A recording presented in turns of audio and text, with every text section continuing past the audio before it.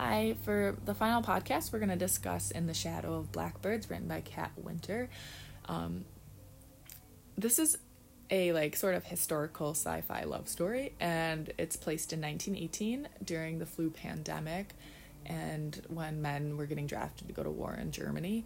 Mary Shelley Black's the main character, and she is forced to move to California when her father is arrested for war crimes.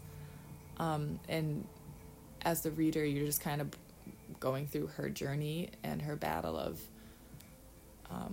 what she believes is real or, spiritualism. She's very into science and tools and machines. So that's kind of where her whole thought is ever since she grew up. But after she lost her young love, Stephen, in the war, she's been seeing him. So she kind of battles with, am I really seeing him? Or, is there a reason that I'm doing this? Am I going through trauma or something like that? Or PTSD from losing a loved one?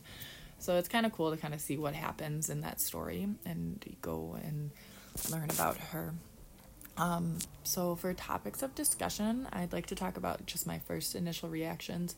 I was super excited to read this book because I thought it would have a lot more to do with the flu pandemic, and it sort of does. It talks about it and what they went through, but that was only the first 30 pages, sort of. I thought it would be appropriate for this time just because I saw it was about the flu pandemic, but it's just based during that time period. While reading, I immediately got annoyed with the fact that it's pretty much a love story, but there's a huge twist when the young lover ends up dying, and his name's Stephen, and he ends up dying in the war, and after that, Mary is, constantly being, not tormented, but Stephen keeps popping up, and she keeps hearing his voices, feeling him, and talking to him, and he's trying to, pass over possibly, but she doesn't know how to help him. She's trying to figure out how he really died because he's stuck in this place where he's constantly being tortured pretty much. Super cool. And I got hooked after I got past over the fact that it was a love story because I thought it was such a cool concept.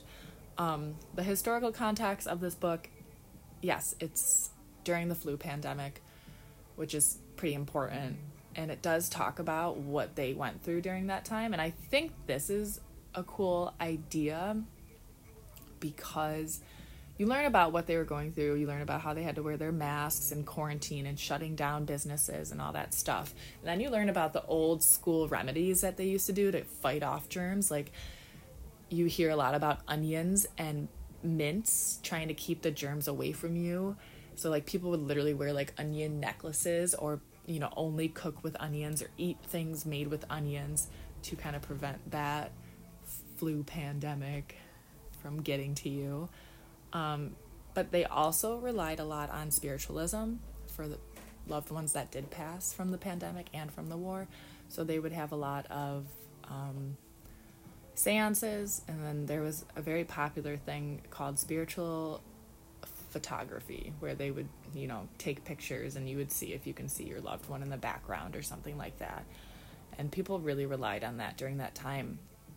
And I thought for in the classroom, an activity for this would be to compare what the COVID pandemic was like for them and then for the students, or just, the United States in general, and what the flu pandemic was like and how they changed and shifted based on, the technologies that we have and things that we know now about diseases and sicknesses.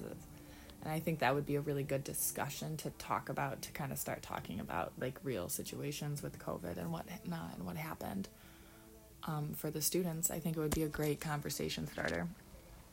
I think this book wouldn't be a good mandatory read because it's really only good for that reason, but it would definitely be a really great book to have as a free read option on the teacher shelf. I think a lot of kids would love it, and they would constantly be hooked and be like, oh my gosh, will Mary figure it out? Will she be able to get Stephen out of that bad place? Or, is she just going crazy? You just don't know. It's such a good book. For my other text, I chose to do the film version of the book Every Day, written by David Levithan.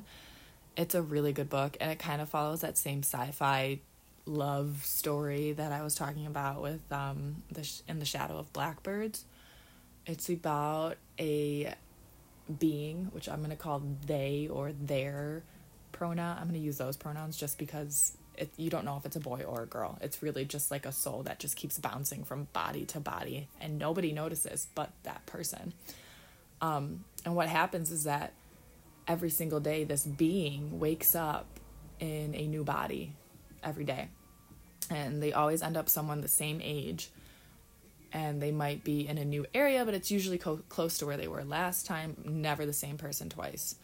And this being falls in love with a girl. And the girl falls in love with the being. And she knows exactly what this being is. She knows that this person will never be the same. But it's like that forbidden or impossible love, and it's like a really cool story to follow along with. I think it's amazing, and I would totally recommend the book to any student because it's a really great read. I don't really know if this movie would be relevant in the classroom environment at all. You can always talk about that big question of, is it actually possible? Like, what do you think? And you can ask the students, and they can discuss what they think is possible, what's impossible. And that can kind of correlate with the book, In the Shadow of the Blackbirds too. Is it possible that she was talking to Steven this whole time? Is it possible that this being and this person can fall in love? Or is it possible body jump from person to person? What is a soul? I guess those would be really cool kind of topics to talk about. It could be like a cool topic to do at Halloween time. Yeah. So I guess those are that's my podcast on the text that I read this week. Thanks.